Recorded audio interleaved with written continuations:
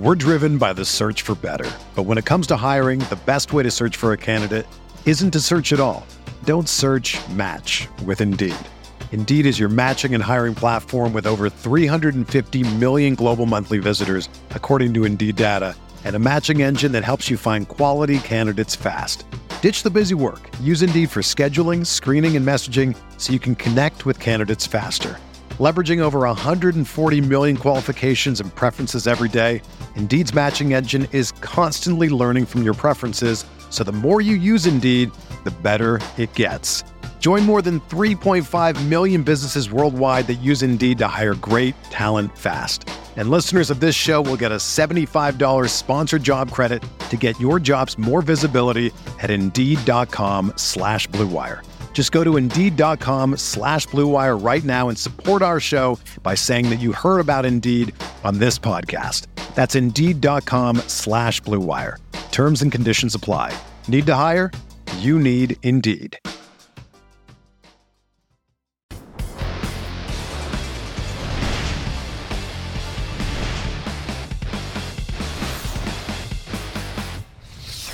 Good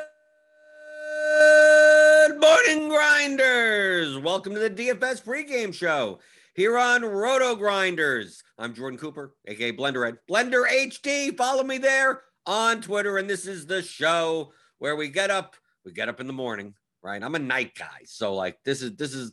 I mean, it's kind of early for me. I got up early. I got up at like 9 today.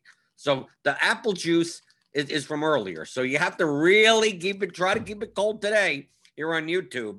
Hit that thumbs up button. Give me the thumbs to keep the apple juice somewhat. I mean, it's kind of warm as it is, right? It's from like 2 or 3 hours ago. But you could do it. Hit the thumbs up button, hit the subscribe button, hit the notification bell to know when we go live, because this is the show in the morning. This is what I do in the morning. Go check out Results DB with the contests from yesterday.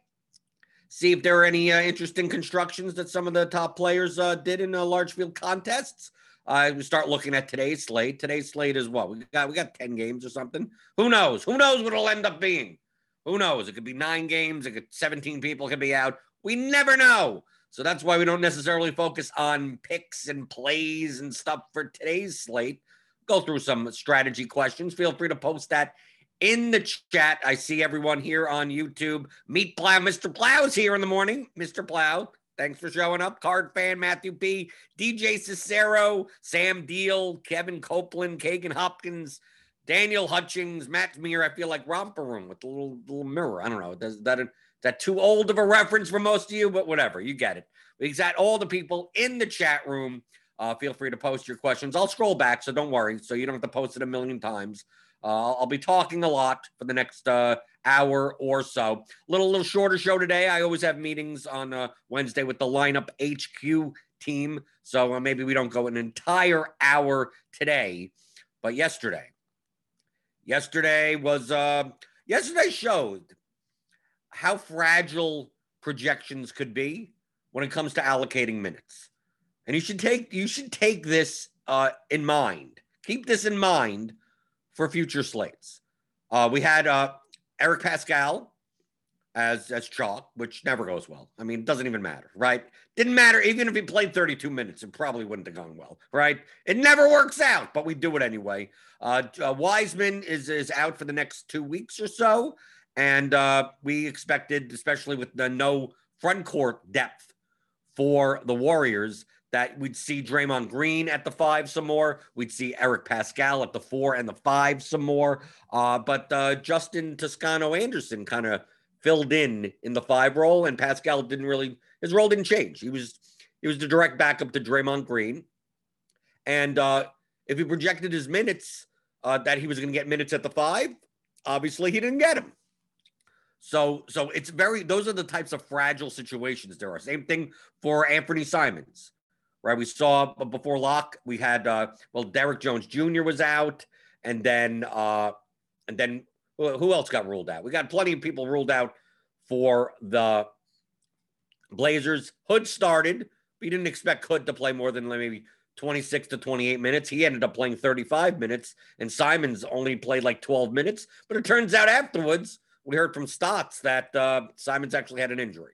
right? That's why he played for like 3 minutes in the first half, 3 minutes in like this first rotation, and then came out like almost immediately. And apparently it's because he had a bit of an injury thing, so they kept his minutes low. But in those situations where we're trying to basically predict the rotation, the new rotations of a team when certain players are out, and we get these backup guys that are typically cheap, right? Eric Pascal was 3,500 on DraftKings. Anthony Simons was a little bit up, 43, but I mean, he was playing like 28, 29 minutes even before the Blazers only had like 8 bodies to play. So how would you expect him to go back down to 12? Well, these are wide range of outcomes types of players. Okay, when the minutes volatility is high, we like the usage. Okay, we can predict the usage, but the minutes are going to be wide range. Like Vooch, you don't have to worry about that, right? You don't have to worry about Vooch. Don't have to worry about Westbrook, pretty much, right? You don't have to worry about Jaylen Brown. You don't have to worry, even Cole Anthony, when they had Aaron Gordon out. Even guys like DeAnthony Melton, you don't have to worry about. He's going to get at least 20 minutes. Maybe he'll get 26. But that'll be a range in and of itself.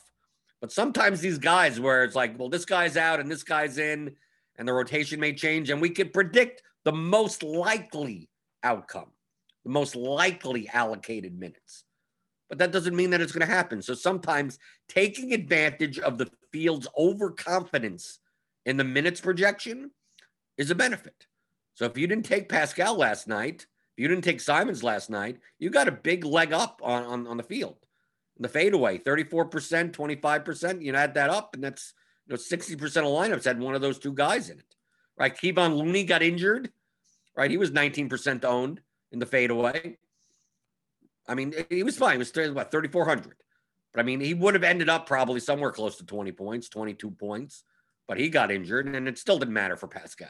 Right? Just meant more Justin Toscano Anderson. And he was barely owned. Right? 0.27%. Right? None of these guys had him. Because he wasn't even in the rotation before. So, I mean, Pascal was 34%. Toscano Anderson was 0.27%. We had Anthony Simons at 25%. But like Robert Covington was 7%.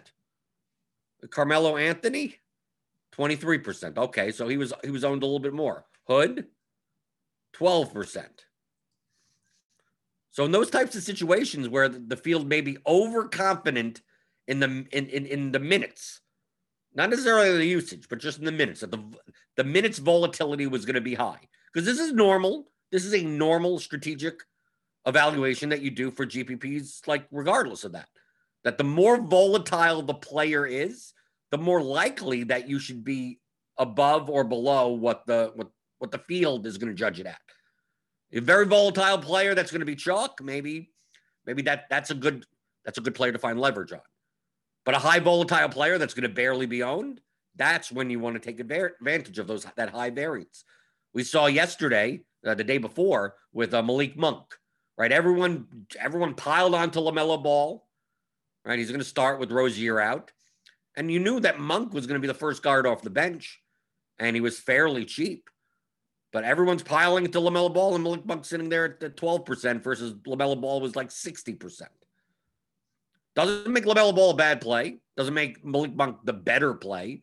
It's just that the disparity of ownership between the two means that maybe you take a shot at the more volatile player from a minutes perspective, right? It's a lot of times, if choosing between two players in GPP, that I'm more likely to take a high usage player that may walk into extra minutes rather than the opposite, than a guy that already gets a ton of minutes and just has to walk into usage. Because typically that doesn't happen as much, right? You can play a guy 35 minutes. He normally plays 35 minutes, and then this guy is out, and you're like, oh, but maybe the usage goes to him.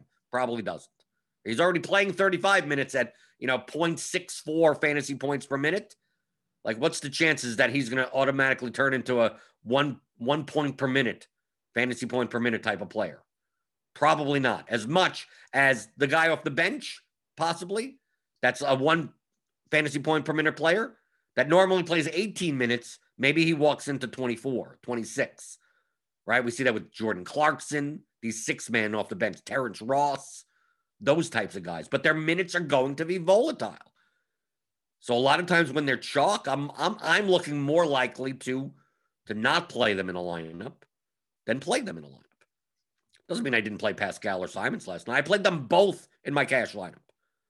I played them both in cash on DraftKings and still made money. Right? We look at the cash game spreadsheet, which you could see, you could track with me. Theoryofdfs.com. Go to tracker.theoryofdfs.com. Clean sweep 2 days in a row. We're rallying. We're going to the moon, baby. Right? GameStop is going down. My cash lineup's going up. So, I mean, even, playing 10% and going up the past 3 days, I mean, it's nearly doubled. I mean, maybe 80%. Swept on all 3 sites. So now we're up to $13,137 profit. You can see the graph here. To the moon, baby. To the moon, baby. There you go. I mean, it'll come back down. It'll go up and down. We're positive on all 3 sites now. A little bit underneath the expected, to beat the effective rake on DraftKings, but that hopefully that'll go up. We're doing well in cash. So I played Pascal and Simons in cash games on DraftKings. Played Pascal on FanDuel. Still made it. Still got over the line. Played neither on Yahoo, and that got me over the line there. Diversification. I mean, that I always preach that. So I'm not playing the same exact players on all 3 sites because the salaries are different. The positional construction is different. So, yeah, if Pascal and FanDuel may have killed me, and then I still win on DraftKings, and then you don't make, like, it was a $2,200 increase, so it ends up being like an $800 increase. I'm like, okay, that's fine. That's fine. We don't need hockey stick growth. Just keep this going up over time. So I'll play 10% tonight. That's about 3,300. Let's see what happens. Maybe I bomb all 3 and then it comes back down. I mean, this is a chart. It'll go up, it'll go down. Just glad I'm above the line of 0. So that's all that matters. So looking at the players from yesterday, let me look in the YouTube chat first to see if you got any questions. Brandon Stinson asks, do you ever play single game slates? If so, what strategies do you use for those? Typically I don't, not to the playoffs. I mean, I can. Just I'm only one person. There's only a certain amount of time that I have. But essentially, if you're playing large field contests for the single game slates, you have to find a way to get unique. Doesn't mean you have to be nuts, but find a way in the NBA showdowns to play just to Toscano Anderson. Someone in our Discord, RotoGrinders Discord, which is a premium offering here. I'm in there all the time. So sign up. Click on the link in the description. You get $10 off your first month. But someone in there, won a bunch of, I think you came in first with Toscano Anderson at like 2% owned in Showdown. Like, there's aren't that many options in Showdown. How did he end up only being 2% owned? Well, there you go. He was unique enough. Had Curry in the captain. Toscano Anderson got enough points. Curry, there you go. You're done. Right? Pretty easy. But you have to find a way to get unique. If you're just going to play all the best plays, the optimal type of lineup, large field GPPs are probably not the way to go. Chris is investing. I assume that's not his last name. Super thank you for all of your education. You have changed my DFS mindset. Took down the quarter tournament last night. I know it's low stakes, but that's where I'm practicing. That's fine. That's fine. Don't be ashamed, Chris, Mr. Investing. You're obviously investing. It's in your name. So you start small. That's what you should be doing. That's how I started. So you took down the quarter tournament last night. So that'll build your bankroll, and now you can start moving up. Not immediately. Don't immediately go, play the Thunderdome. I mean, you probably didn't win that much money. But yeah, so don't feel ashamed that you would just like, I know it's not a lot, but I took down the quarter tournament. But great. You got to start somewhere. I think we if you're on Twitter, if you're in the DFS community, people think that, if it's not 6 figures, you can't post a screenshot or something. Be proud of what you've done. It's hard to win at this game, no matter what stakes you play, especially larger field contests. Who cares? If first place was $1,000, $500, $100, who cares? that adds to your profit. Are you getting better? Then fine, be proud of it. I'm not gonna screenshot shame people. I mean, I didn't even post a screenshot. I'm more to shame you that you didn't even use your real last name, because we all know your last name isn't investing. Come on. Kagan Hopkins says, I've been listening to you for a while and I'm getting better at playing the right value plays, which doesn't exist. There's no right plays. But I always seem to miss the ceiling games for the best players. Well, great. That's the story of my life. It's the story of my life. Oh, you didn't have Fred VanVleet last night. Oh, sorry, can't win. But you have to take a shot on those players. If you notice, the ceiling players, we had Curry last night in some contests at like 5% owned. Fred VanVleet was 15% owned. Was there any specific reason that you're like, oh, I need to play VanVleet tonight, I need to play Curry tonight? No. But these are ceiling level players. So if everyone's going on Westbrook, everyone's going on Vooch, there's nothing that says that Curry can't have a big game. There's nothing that says VanVleet can't have a big game, or Brogdon, or Kawhi, or Paul George, or Lowry. So take a shot on those guys. That's what I did in GPP last night. I had a good night in GPP also.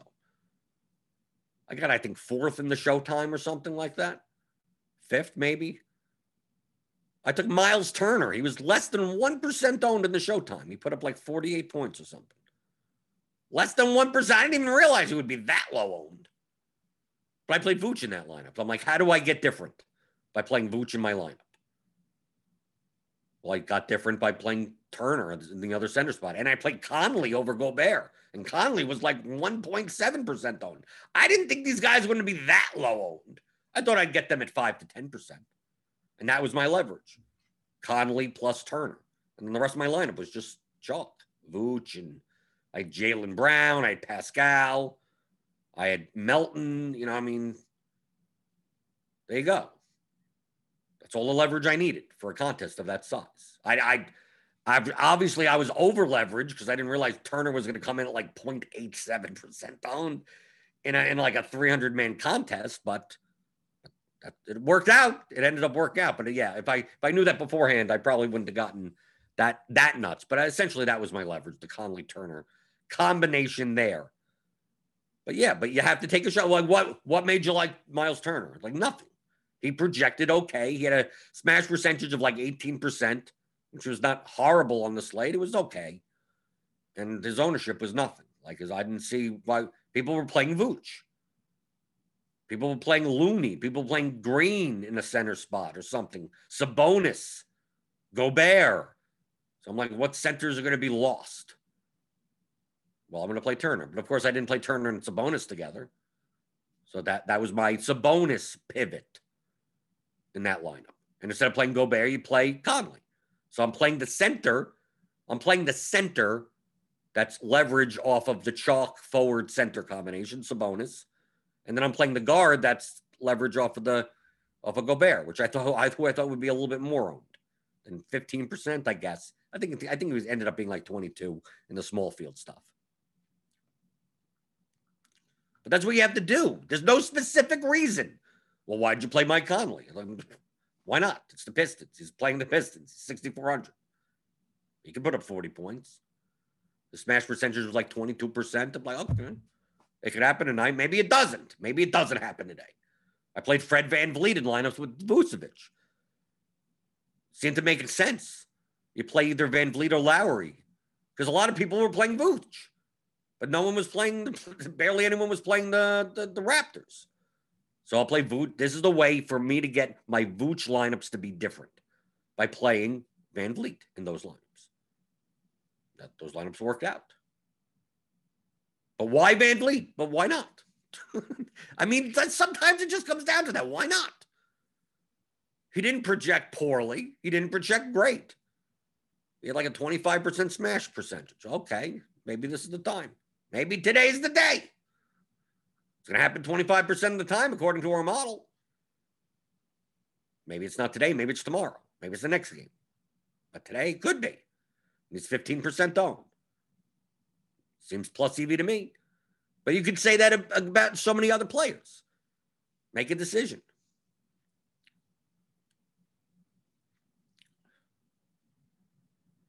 Michael Lingenfelter says, big thanks to Contest Selection Podcast the other day. Yeah, me and Eric Beinford do the Theory of DFS podcast. You can find that on iTunes or wherever you get your podcasts. We do it once a week, typically on Tuesdays. A little bit macro, high level, but maybe a little bit more advanced, application-based stuff than I do here. But go subscribe to that. So we did a whole thing on contest selection, like really, really like the extremes of contest selection. It was timely on late last night's slates, according to Michael. Was able to get a 50% return when my lineups were on the line, barely making it. Right. Diversifying your action. Tyler Voss asks, I play mostly 118 to 237 man winner take all contests. Okay, that's high variance. How much median projection should be sacrificed for ownership and leverage? 2, 10, 20. There's no specific number. It depends on the slate. You're looking in relation to other players on the slate. Like, you're not going to give up 20 points if, like, there's no screaming value or anything, because the difference between lineups is going to be very small. When there's screaming value, when there's, guys that are 4 or 5 points, strongly projected over their median, then in order to get leverage off of them, you're going to have to give up more median. So there's no specific number. It's always going to be slate dependent. Let's go through the chat some more before we go over some things. Like Kai Roach says, I basically always take shots on dudes like Jokic and Luka and Embiid if they're under 10% owned. Yeah, absolutely. I look at that myself. I go, what studs, even 7K, 8K players are just sitting there. Like they don't project well, but they don't project poorly, but they're just sitting there. That's like on a 10-game slate at 3% owned. And go, can I play the cheap chalk now and then play that guy instead? So I'm not looking to necessarily play a 3% owned Steph Curry and then also fade the value chalk. Like that's a way to get away from a Westbrook. Like there's going to be Vucevic and Westbrook yesterday were the ones that that was the chalk, but that's the expensive part of the chalk. So how do I could play, instead of playing Westbrook, I play Curry, but I still play Pascal in that lineup. I still play, a Simmons. I still play a Looney in that lineup. I end up still eating the cheaper chalk in those lineups, usually. But now you're pivoting off of the higher owned expensive players. And that's a way that you could build leverage into your lineup while still not giving up all that much median projection. Let's see. Jake B says, I believe it was last week reviewed Squirrel Patrol pretty in depth. Do you believe the best way to gain leverage on the field is by stacking 3 to 4 players from the same team? It could be on a specific slate. If you noticed last week when I went over his lineups, he even said on Twitter, it's like he did it for that slate. It's not going to be the same every slate. He thought it was a good strategy for that slate. He thought he could get good leverage by doing it on that specific slate. But on other slates, he doesn't. There's no one thing that you always do. I mean, that's the main thing that why do I do the show every morning? If you did the same things every day and you could make money, I don't do the show once. They'd put it on repeat. Why do we need Devin here to do it? They just press the button to do yesterday's show. It's the same thing. No, of course not.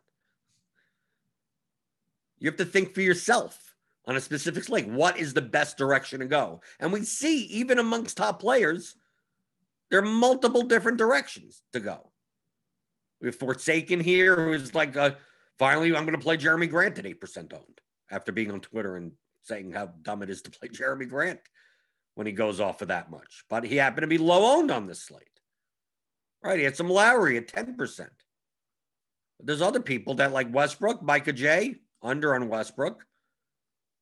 Played a bunch of Lowry, 10% owned. Played Gorgie Jeng. I mean, look at this. Kelly Oubre at 7%, 6% owned. How did they get different in their lineups? Aaron Baines, Gary Trent, even at 6K.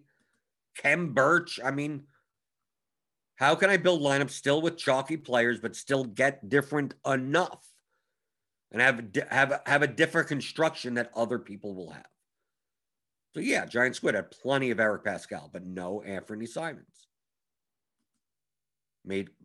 Played Jeremy Lamb probably in the shooting guard spot instead. That's why he needed 47% of him. Right? Kyle Lowry, 42%. Like, look how much leverage you get over there. Kyle Anderson, right? He needed a small forward. I mean, he didn't get there. Robert Covington, right? Finding constructions. Plumlee, he had a great game. I had some Plumlee. Derrick Rose, who just DNP'd for no reason. Did you play Derrick Rose last night and just wonder, where is he? We didn't have any news about that. Just DNP, CD, gone, 0. But really, Derrick Rose scored 0 and Pascal scored 4.5. So not much of a difference there if you played one over the other. But that's why you study Results DB. You go to rotogrinders.com/resultsdb. It's free. You don't even have to be a premium member. You go to any contest. I mean, they update it typically in the mornings. And you can find all this information. You go here, you click on, Jim Bob 1 over here. They doubled. So sometimes you get this error. The lineups twice. You can take a look at the winning lineup and go, here's the winning lineup. And then you could go to the ownership column and you could select whatever players you want, whatever users. What were their exposures? What did they play? To see the constructions, I don't necessarily care about the players. I care about the constructions. Yeah, obviously, Vooch, Westbrook, Pascal, Brown, Simon. Yeah, I know who the chalk is. You don't have to tell me that. Like, how do they use the chalk and still get different elsewhere? Did I go on the same paths that they did? Not everyone, not all of them. I mean, look at E. Hafner. I'm going to fill I'm going to pay up at small forward and build a ton of construction with Kawhi Leonard. Absolutely get it. That's why he had less Jaylen Brown, because obviously small forward. Right? How do I get off Brown and build lineups without him? Play Vooch and Leonard together. That also means it needs to find some cheapness somewhere, right? So we go down here. Couldn't play Gobert in those types of lineups. Gary Clark. There's 60% Gary Clark with 12 points. Covington, Anthony, some James Ennis, Terrence Ross, Kem Birch. So there's the center. Right, so that's leverage off of Vooch. So you have Kem Birch at 24%. Vooch, he actually had some overlap. 106% total. You had a couple of lineups with Vooch and Birch together. I don't know about that, but I mean, Birch was cheap enough, I guess. Some Wanamaker even. Desmond Bane. Kent Bazemore. He just was taking shots. Tyus Jones. Ish Smith. So basically, he was just trying to take shots so he didn't have to play like all the Pascal or all the Simons, all the Looney. So he could play Kawhi Leonard at 9,200 in the small forward spot. Okay. That was a viable path. One I didn't go on. But okay, I get it. How did they get different? That's what you're looking at. Where did they get leverage? What were the constructions? And you're going to find that all of them have different approaches. But it's not going to be lineups that are just like all chalk. And that's it in large field GPPs. So if you go through it, you could get ideas. Just get ideas of, that you're right. I could have done that.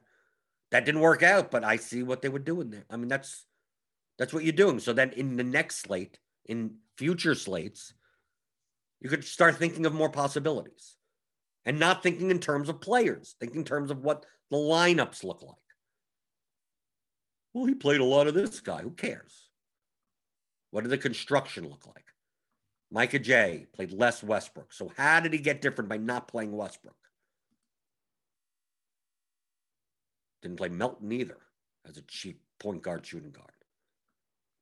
So you see Lowry, Grant, Oubre, Jeng. I mean, look at how many players, how much exposure he had on players that barely owned. 6%, 5% owned. Baines, Plumlee. Kind of spread it around. Gary Trent. To avoid the chalk construction. That was his approach. I get it. It's not an approach I took, but I get it. I get what he did. Feel free to hit the like button, the thumbs up button, the thummy thumbs, whatever you want to call it. Keep my apple juice. It's not cold. I can tell you it's not cold. But it's not warm. It's like room temperature. I'm going to have to get another one after the show. Let's go through the YouTube chat some more.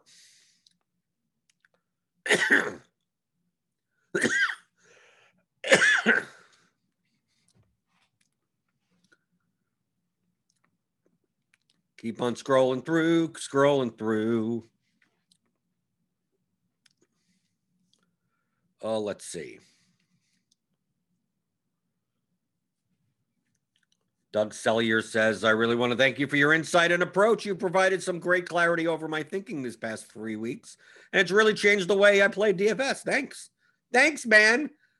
Which is great. Don't get too good because I don't want you in my contests, but whatever. No problem. I like going through chat and I like talking about the compliments, right? So the podcast people are jealous. That's why I do it. So the podcast people can hear this because you can subscribe to the podcast on iTunes. DFS pregame show. The Roto Grinders DFS pregame show. It's like an orange box that the artwork is. Subscribe there. You can listen to the show later. I mean, obviously you can watch the show later here on YouTube. It's archived. It's also on the Roto Grinders website as well. But I want the podcast people because they don't get to see the chat. So I need to mention all the compliments.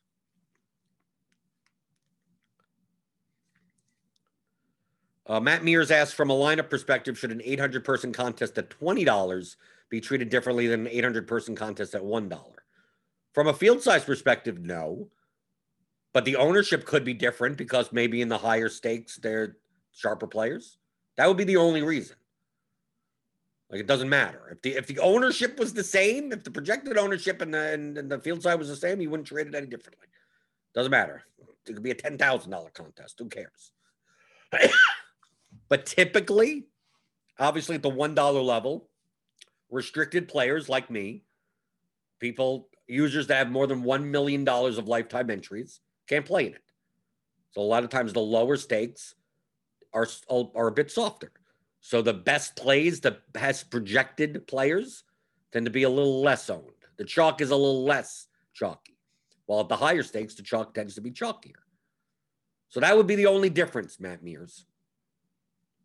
But I mean, you have to take that into account. We don't have ownership projections for like per contest size. It's general for like the large field GPP. That's what the ownership that you're looking at on Roto Grinders. That's what it's going to be. So you have to scale it up or down depending on the contest that you're in. Let's see.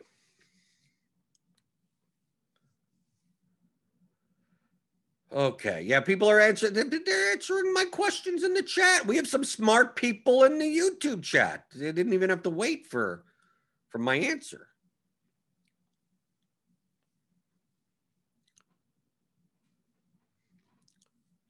Kai Roach asks, does the skill level of the other players affect the amount of leverage you need in the tournament, regardless of field size? No. But you know that obviously the best, I said it before. The skill level means that people are more likely to identify pricing inefficiencies. The best projected players for their price are more likely to be owned. And the leverage, and people are able to build plus EV lineups better in those contests. So you need to build better lineups than that, right? And it's all depending on slate. People keep on asking, there's a number. It depends on the slate. How do you determine? Well, it depends on you have to run the lineups to see what the differences between the lineups are. So right now at 10-13 projections right here. If I run 40 lineups, just nothing, no groups, no nothing, just give me the top 40 lineups based on median projections. What's the difference between 1 and 40? 1 is 301. 40 is 296. So it's like a 5-point difference. Okay?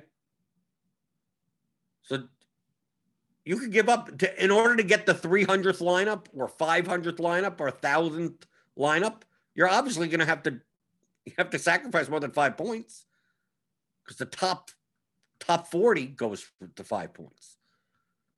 So now you know that if you have the difference between 301 and 296, this ownership, which we don't have yet this early, has to move in relation to it. So the more and more you give up median, the less and less ownership your lineup should have.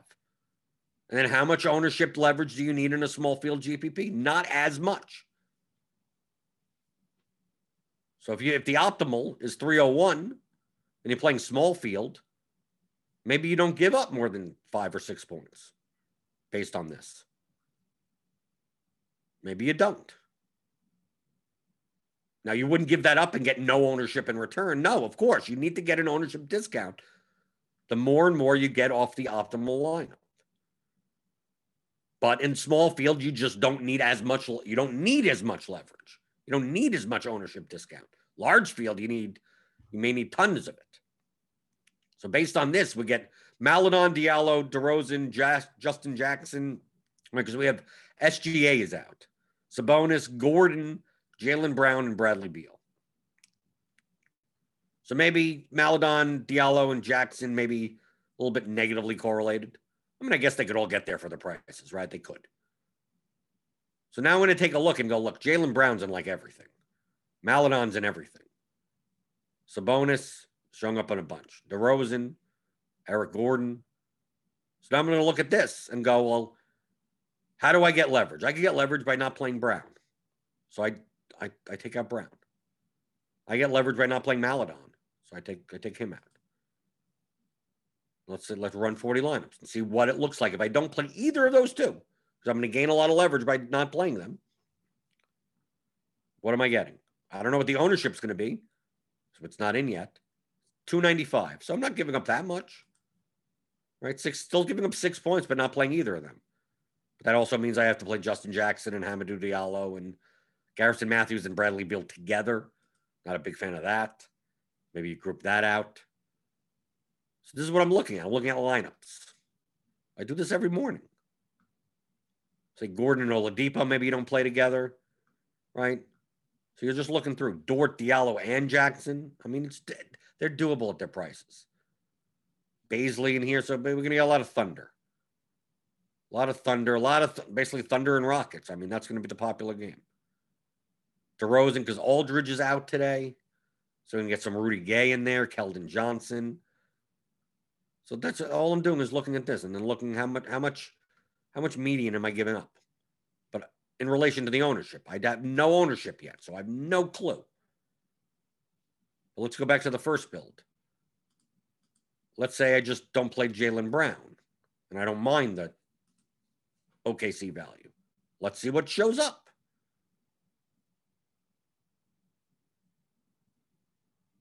$297.8. Okay, but we still have to play all the Thunder. But we're not playing Brown. But then obviously we're going to get a bunch of Tatum in our lineups. Get DeRozan and Gay together. You get 3 OKC players together. Like some of these things may be a little bit negatively correlated, right? So we're going to go back to the first one, add Brown. So we take a look at these lineups. Maybe we make a group that I don't want to have, like we have Dort, Baisley, Horford, I'm just making up. Maledon, Jackson, Diallo. Seems like those are the main guys that were thrown up. Maybe we don't want to play more than one of them, maybe. Right? Doesn't mean that maybe you play 2 of them. I'm just giving you an example. Maybe we don't play DeRozan and Gay together. Maybe, let's see, what other things are in here? On a 10-game slate. Gordon and Oladipo I saw. Maybe play Gordon and Oladipo. We're not going to play together. Now, this is going to limit the amount of combinations that could be made because now it's not going to make those lineups. So now I'm going to build 40 lineups like that. Right, our top optimal is 301. I don't know what the ownership is, but I just know it's 301 currently based on the projections. So now we get this type of lineup. Ish Smith and Matthews probably not playing together. Brown and Tatum, maybe you don't play together. So now you're going to go back in here and you go Smith, Matthews. Let's throw in Beal. I'm assuming the Wizards are coming up because we're expecting Russell Westbrook to sit on a back-to-back. I'm assuming that. Brown and Tatum here.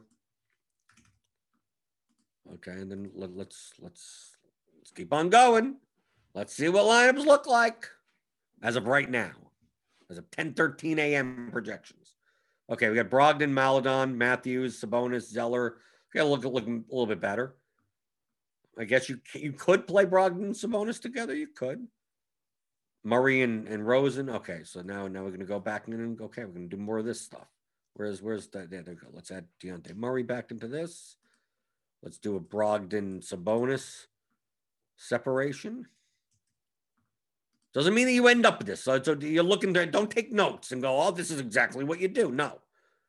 Maybe you do play these two together. Maybe you do play two of these guys. I mean, I'm just showing you as an example. I'm going to run another 40 lineups. It's going to be 20 lineups. It's going to be 5 lineups. It's going to be 100 lineups, whatever. I do 40. It's a little bit, it's less time consuming for the sake of the show than doing 100. Okay, Gordon, Maledon, Bridges, Sabonis, Zeller, Beal, Gay, Jaylen Brown. Okay, there's 292. So you're giving up like 9 points of median. But this lineup is going to be fairly low owned, right? Still going to have some chalk pieces. Still going to have Gordon, Maledon. Bridges will be somewhat popular with PJ Washington out. Right, we still got Sabonis and Maledon and Brown. So we still got like chalk pieces in here. I don't know how owned Zeller's going to be today. Right, you look at Josh Richardson's in this lineup. So now we're starting to look at lineups that still play chalk and get an ownership discount. And look, we're sacrificing about 8 or 9 points to do so. So based on this current slate, 8 or 9 points would be fine, assuming that the ownership came down with it. I'm going under the assumption that this lineup is leveraged enough for the contest. That this number is going to be lower than, obviously, the top 40 optimals. So there you go. So on this specific slate, as of right now, as of the 10:13 a.m. projections, 8 or 9 points is fine. There you go. Now, once the value starts coming up, I mean, we start, this guy's going to sit and this guy's going to play and whatever. This may end up being like, you don't want to, it could be to the point where it's sacrificing 15 is fine. It could be to the point in some slates where there's no value that sacrificing 8 or 9 is way too much. Because the players project too closely together. Basically because of the OKC players. And they're pricing down. I don't know. Sabonis is coming down in price. I don't know why. Like, they're going to project well. It's going to want to put a lot of lineups with them in it. So in order to fade a Sabonis, I mean, we take a look here at the player pool just by RGV. If you fade Brown, if you fade Sabonis, Eric Gordon is projecting extremely well. Maledon extremely well. Diallo, Rudy Gay a bit, right? If you're going to fade some of these guys, your median projection is going to go down. But your ownership should go down with it. But you have to test this. You have to see what the relative amount of points is for this given slate at this given time with these given projections. So it's not a thing that every day, it's always 8 or 9 every day. No, it's not always 8 or 9 every day. And also, you have to scale that to the field size. You're playing a 100-man contest. You're probably still not even giving up 8 points of median. You don't have to. You don't have to get that much leverage. Large field, yeah, you are. Playing a 30,000 person field, yeah, then you are. Probably sacrificing 10 points, 11 points, 14 points even on this slate based on based on the relative value of the lineups. So that's what I need to see, what the relative value of the lineups are. How many are there? Right? Because look, top 40 in this scenario with all those groups, 292 at the top. The 40th is 289. There's probably another 100 that's 288, 287, there's just so many of them now. Because these players aren't going to project all that much different once you start getting down with them. Then that's the limit where you say, okay, I don't have to give up much more median because any lineup I choose has around the same median anyway with the same ownership. But there's no distinct number. There's no exact number. How much? Well, it depends on the slate. And you go, well, it depends on the slate side. No, it depends on the projections of the players. It depends on what positions they're even at. How do lineups get formed?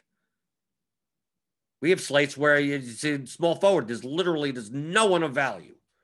Like you just, like that's not, it's going to force you to play a certain players in the small forward spot because of that. So that's going to affect the total projection of your lineups. So I know I get this question so much. How much this? How much that?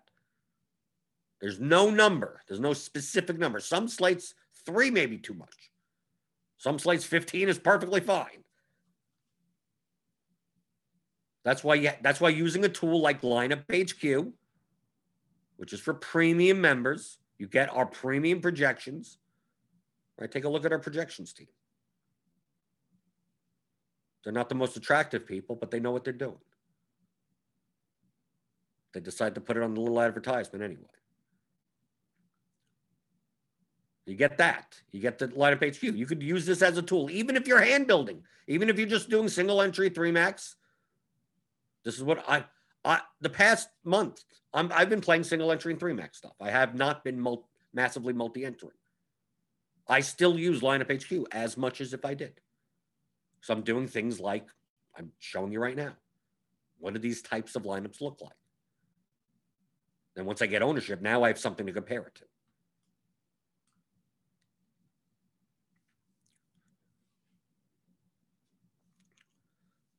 Let's see. Going through the YouTube chat some more. If you got any questions, some last questions, feel free to post in the YouTube chat. That apple juice is not cold anymore. You're not giving enough thummy thumbs, so give some of the thumbs. Let's see. Let's see if there's anything else in the chat.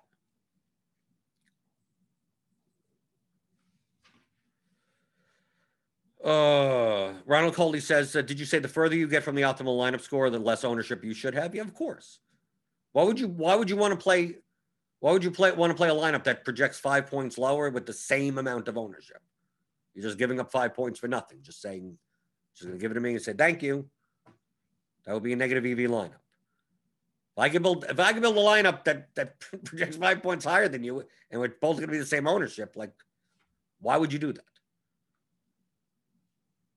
Yeah, it could. Yes, you're right. On one slate, it could win. But I'm talking, if you build those types of lineups in the long run, you're going to be a losing player. But you see tons of them in the contests. You see tons of them in there.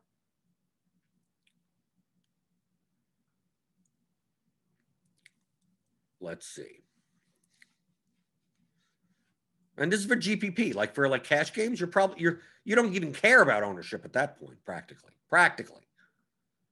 Just play the best median build that you can. That has the narrowest range of outcomes.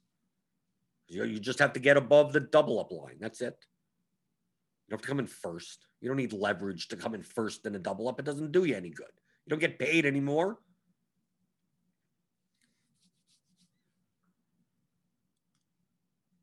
So I hope you get everything out of the pregame show. I mean, it's not a show for picks and plays and stuff. Like even going through these lineups. I mean, are these guys plays? Are we playing Eric Gordon today? Does that happen?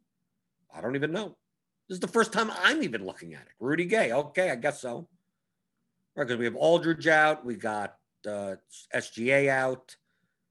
Who knows? Who else is going to be out? Westbrook probably sitting on a back-to-back. Is that confirmed? I don't know.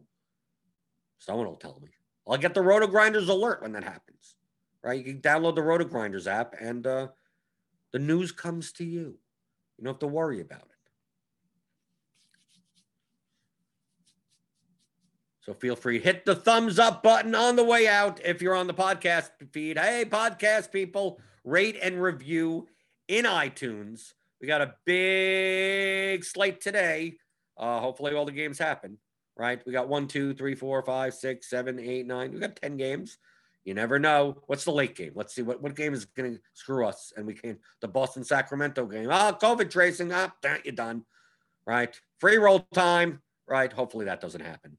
but we'll see. But we'll go over the slate and we'll review it tomorrow and then do what we always do every day. This is what I do in the morning normally.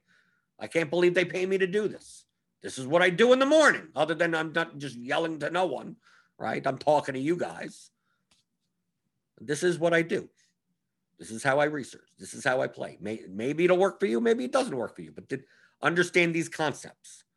And you should become a more profitable player at DFS. And that's what I aim to do, as long as you stay out of my contests.